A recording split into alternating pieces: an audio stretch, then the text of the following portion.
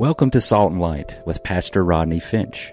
Salt and Light is a radio outreach ministry of Calvary Chapel, Cary. Jesus, speak to me. Open your word and reveal your heart to me. Salt and Light is a series of verse-by-verse studies through the Bible, focusing on its practical application to our everyday lives. Salt and Light is recorded live at Calvary Chapel, Cary in Apex, North Carolina. Stay tuned. At the end of the program, we will give you information on how to contact us, so be sure to have a pen and paper ready. Today, Pastor Rodney will be teaching from the book of Luke, chapter 18. So grab your Bibles and follow along. Now with today's teaching, here's Pastor Rodney. Last week, we said goodbye to the rich young ruler, but we don't know if we said goodbye permanently or not. Remember, he came to Jesus. We talked about it, and he said, "Jesus, what can I do to inherit eternal life?" And Jesus said, "Sell everything you have and give it to the poor and follow me." The Bible tells us that he went away in verse 23 of chapter 18. You can peek at it if you will. The Bible tells us that he went away sorrowful, or he went away sad. And I'm hoping that he was sad enough that at some point he traded away his God of wealth and began to follow Jesus as his Lord and Savior. I hope that we will see this rich young ruler when we step into God's kingdom. We don't know. Well, chapter 18, it looks like we are going to finish it today. We have been in chapter 18 for a long time.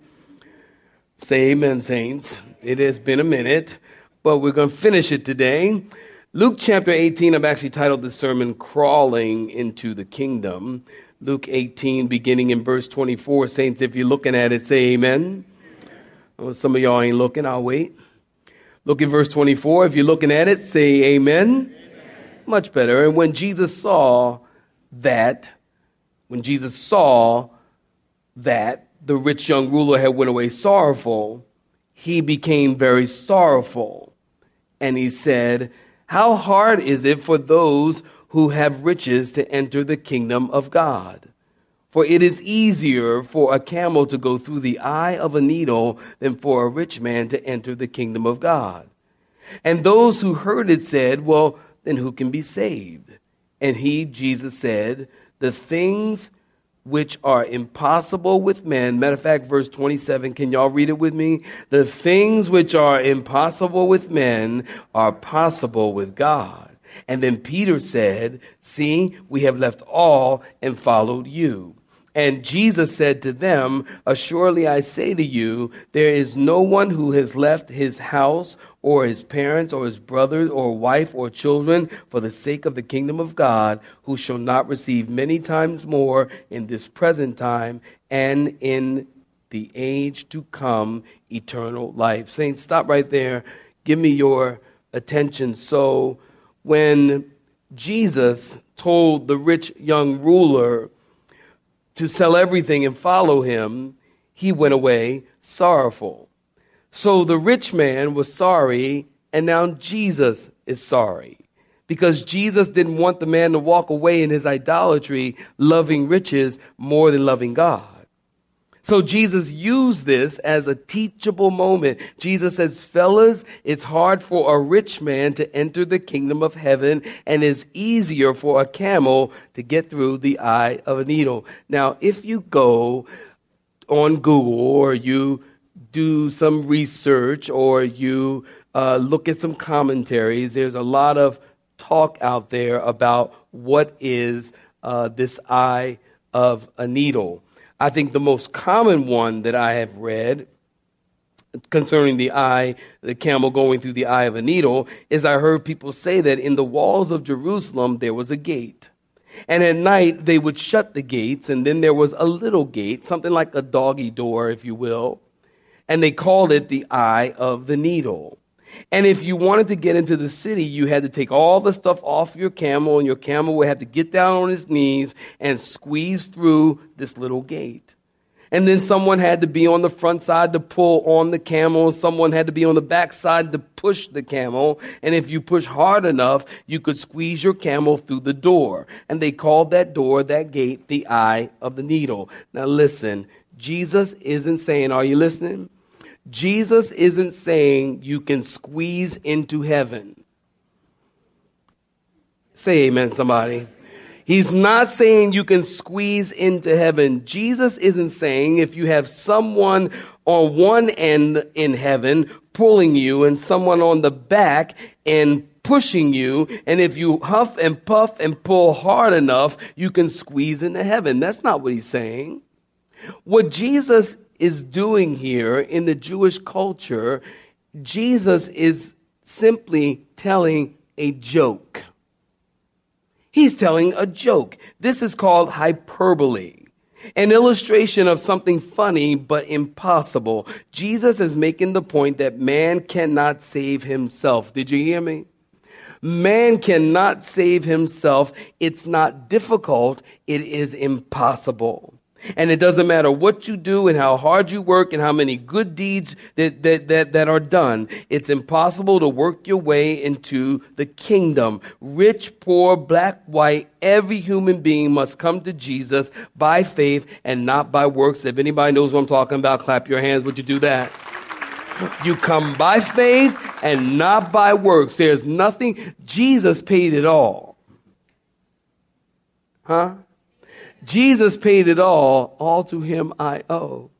When Jesus died on the cross and he said to telestai, that's the Greek word for it is finished.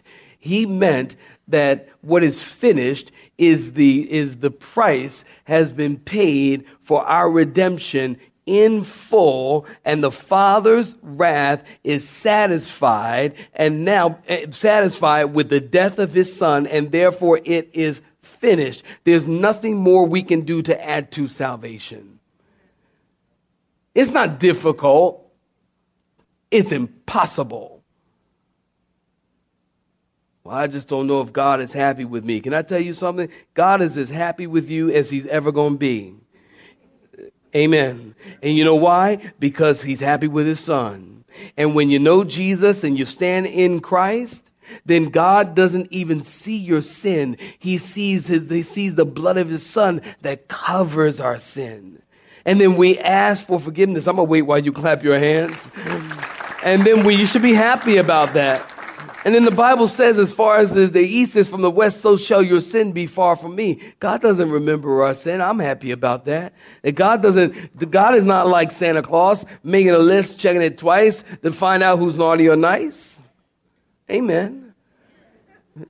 I actually like that. I wish I thought of that 2 services ago.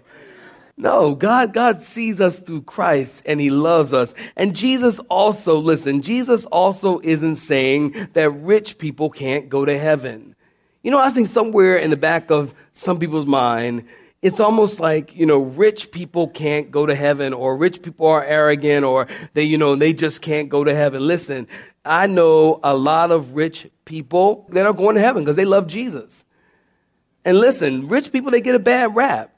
I say, leave the rich people alone. Listen, there's plenty of rich, saved people in the Bible. Abraham was rich and saved. David was rich and saved. Job was rich and saved. Zacchaeus was a rich tax collector, and he was rich and got saved. Look at verse 26. We got to move on. Look at verse 26. Now, when the disciples heard this, they said, who then can be saved? In other words, if a good man who is rich, we're talking about the rich young ruler, that's the context. If a good man who is rich, young, and handsome can't get into heaven, then what chance do the rest of us have? And Jesus said, you got it. It's impossible. It only comes through Jesus Christ. What is impossible for man, salvation is possible for God. All throughout Scripture, listen, God does the impossible. Aren't you glad that we serve a God who can do the impossible? I travel, as many of you know, I travel to India.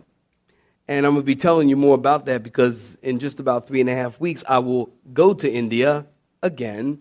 And we will inaugurate Calvary Chapel Training Center.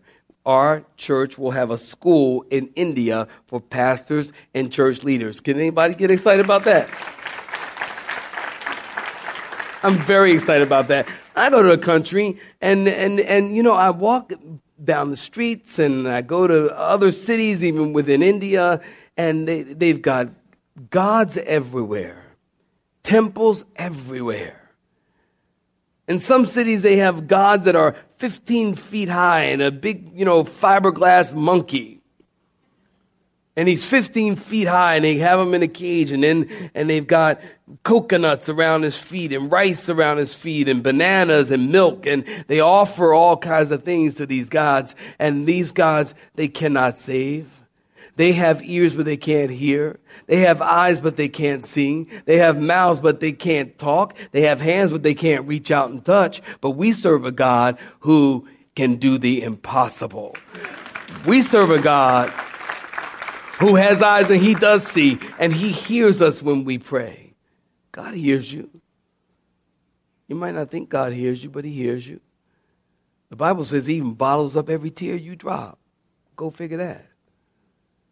He hears you, and he can reach out, and he can touch you. We serve a God of the impossible. I think of many, many impossible situations in the Bible. I think of Pharaoh, whose army was chasing the children of Israel, and they come to the Red Sea. You know the story. And Pharaoh's army is behind him. And there's a mountain on the left behind them, and the mountain on the left, and a mountain on the right. And God made a 12-lane highway right in the middle of the ocean. What is impossible with men is possible with who, saints? God. And God told Joshua, remember this impossible situation?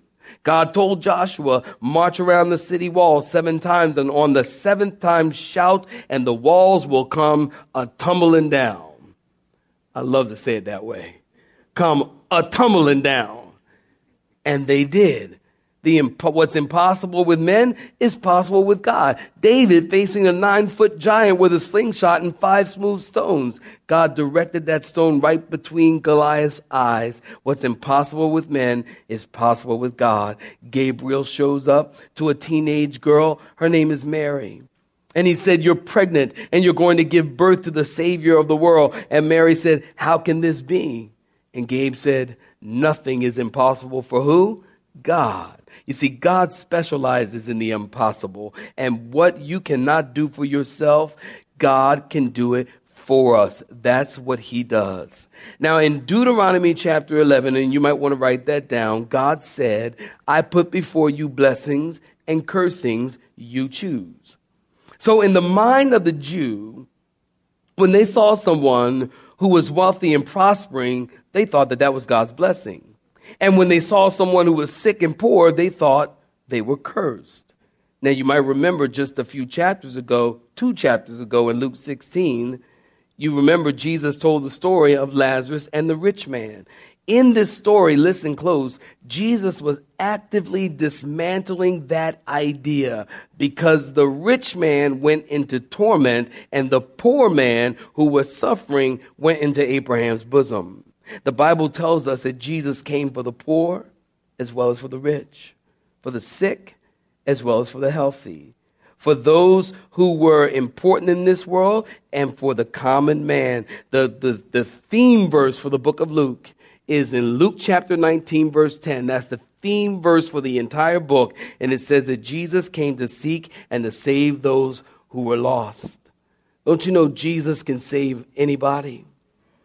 Aren't you glad about it? He saved me. I'm glad about it.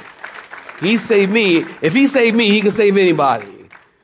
He can save anybody. He came to seek and to save those who were lost. Look at verse 29 in your Bibles. As Jesus said, there's no one who has left house, parents, brothers, sisters, wife, children, for the sake of the kingdom, who did not receive many times more. In other words, God will never be a debtor to any man. Are you listening? God will never be a debtor to you. And if God becomes a debtor to you, then you will be the first. Because God will never be a debtor to any man. Many of you know my story, that I moved here from Southern California originally from Philadelphia, but I was actually out in California. Amen, from Philly. Yeah, amen. You don't got a cheesesteak in your back pocket, would you? And, we came here and because God told us to come here. And it was March 23rd, 1995. And I got off the plane at RDU. And it was a different airport back then. It was much smaller back in 95. And got off the airplane, and my wife was checking out the car, and I stepped outside to get some air because we came here because we felt like the Lord might be leading us to come here to start a church someday. We didn't know what the details were. So I stepped outside to get some air. I'll never forget, it was 8 o'clock at night. And I felt the Spirit of God speak to me and tell me, this is where I've called you. It was as clear as that. I went back in, I told my wife, I said, honey, this is where God has called us. So we got on a plane, and for us to move here from Southern California, you're talking about 3,000 miles, was impossible. We had no money. We had no means to do it. We got back home and to California, and God showed us that we were to sell everything we had, sell everything. So we had 5 consecutive house sales. We did not have a garage sale. We had a house sale. Because I thought, you know what, I'm not going to put all this stuff out on the walkway and folks can take it. If they want it, they can come in the house and get it. So we opened up the front door. We had a house sale. People walked in. They were like, is that those plants for sale? Yup. Is the pictures on the wall for sale? Yup. The stove, the refrigerator, the dining room set, the beds, everything. We sold every single thing we owned. We took that money and we moved to Raleigh, North Carolina. People say, and people have said to me oftentimes, and I can tell you what, I'm actually glad you're clapping because I'm actually glad I did. I am glad I did. I'm glad I did because, you know what the Bible says, eye has not seen nor ear has heard, neither has it entered into the heart of man the thing that God has prepared for those who love him. And if I hadn't, look what the blessing I would have missed out on. I am blessed as a result of following what God has called me to do. And people have said to me, they would say, oh man, what great faith. Man, that was like a serious step of faith, and what great faith. And I tell people, that wasn't really faith, to tell you the truth. The Bible says that faith is the substance of things hoped for, the evidence of things, somebody help me, not seen. Well, this whole process and God moving us here, God was being very specific. It was unbelievable. God was like in visions and dreams. Literally every single night, I was having a vision of what God wanted me to do next. It was like I was starting to look forward to going to sleep that night to pick up on part 2 on what's next. And God was showing me what I needed to do. And so when people say, oh, well, you had great faith, listen, that didn't require faith. That required obedience. Faith and obedience. I'm going to wait while you clap your hands because now you understand that obedience and faith is different. The Bible tells us what we ought to be doing as believers. We do not need faith to do what God has called us to do. We need to be obedient to do what God has told us to do in the Word of God. It wasn't great faith on my part. It was just a simple act of obedience. As people were saying, oh, well, what great faith you have, and oh, how much you've given up to follow the Lord. Man, you sold everything and you gave up a lot to follow the Lord. I went, I have given up. God knows, here's the honest to God's truth. I don't feel like I've given up anything. I feel like God has given me everything. God has given me everything. I didn't give up anything. I sold a bunch of furniture, sold a house, sold a bunch of furniture and stuff like that. You know what? I got here. God gave me a house. Amen. And for some of y'all living in an apartment, y'all know how important that is. God gave me a house. I got a nice house. It's a small house. It's a nice house. I actually have more furniture in this house than I had in the other house. So God blessed me. God blessed me to be the pastor of a great church. This is a great church, and what I love about this church, I'm the pastor of an awesome multicultural church. I think that's important. Every nation, tongue, and tribe. There's so many people here from so many parts of the world. I mean, just last service, I had just sitting up front, some friends of mine from India were sitting here, and they're here every single week. We've got people from various parts of Asia, people from various places, Spanish-speaking countries. I don't even know if you know, but even during this service, even right now as I'm speaking, we have people sitting in a sanctuary with a hearing listening device in their ear because there's a gentleman in that back room translating my words in Spanish so that people who don't speak English can understand what's being said in the service that's here. I want you to clap your hands because I think that's great. I think that's awesome. So God is blessed. I haven't given up anything to follow the Lord. Look at verse 31. Now we're going to finish this chapter. All right? Oh, y'all want to bet? Y'all laughing. Y'all want to bet? Anybody want to bet? Ruth Chris? You want to bet? Ruth Chris? We're going to finish this chapter. Want to bet, Ruth Chris? Look, I tell you what, we're going to look at verse 43 and then we'll end right there.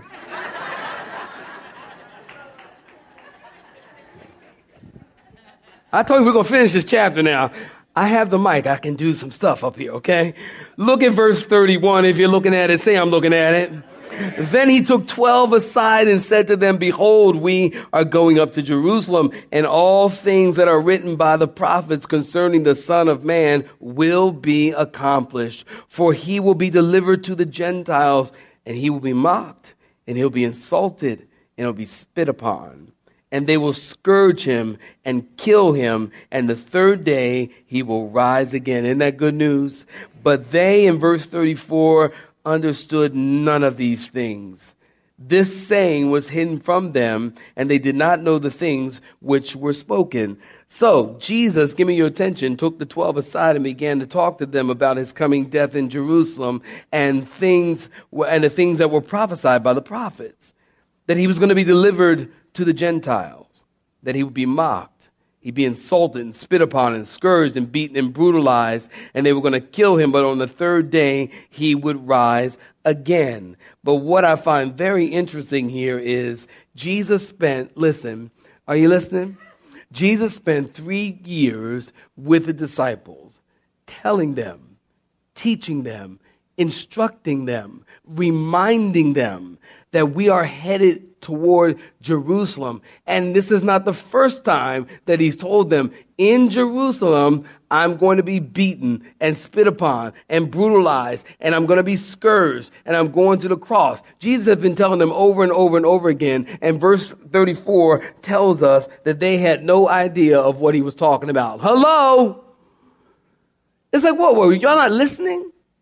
Over and over again in the scriptures, if you read your Bibles, you can see in Acts chapter 2, verse 23, it was Peter who said it was the predetermined counsel and the foreknowledge of God that Jesus Christ was offered as a sin offering.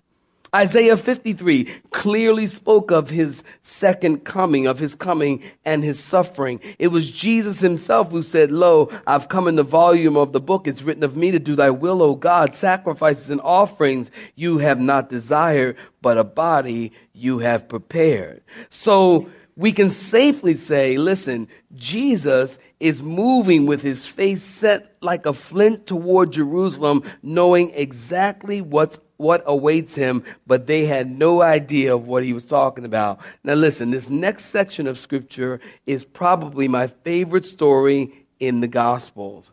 And if you've been here at Calvary Chapel, you've heard this story before, then indulge me. We have the story of blind Bartimaeus. Look at verse 35, saints. If you're looking at verse 35, could you say a hearty amen?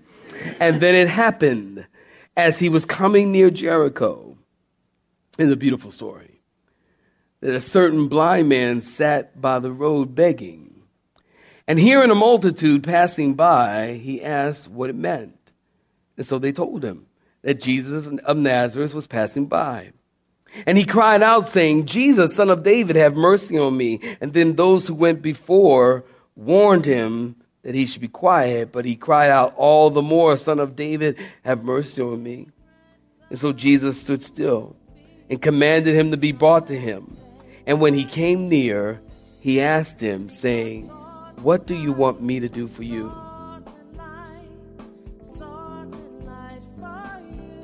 You have been listening to Salt and Light, a radio outreach ministry of Pastor Rodney Finch in Calvary Chapel, Cary, located in Apex, North Carolina. Join Pastor Rodney Monday through Friday at this same time. For information regarding service times, you can contact us at 1-800-293-0923. That's 1-800-293-0923. Or you may listen to today's broadcast in its entirety by visiting the media library on our website at cccary.org.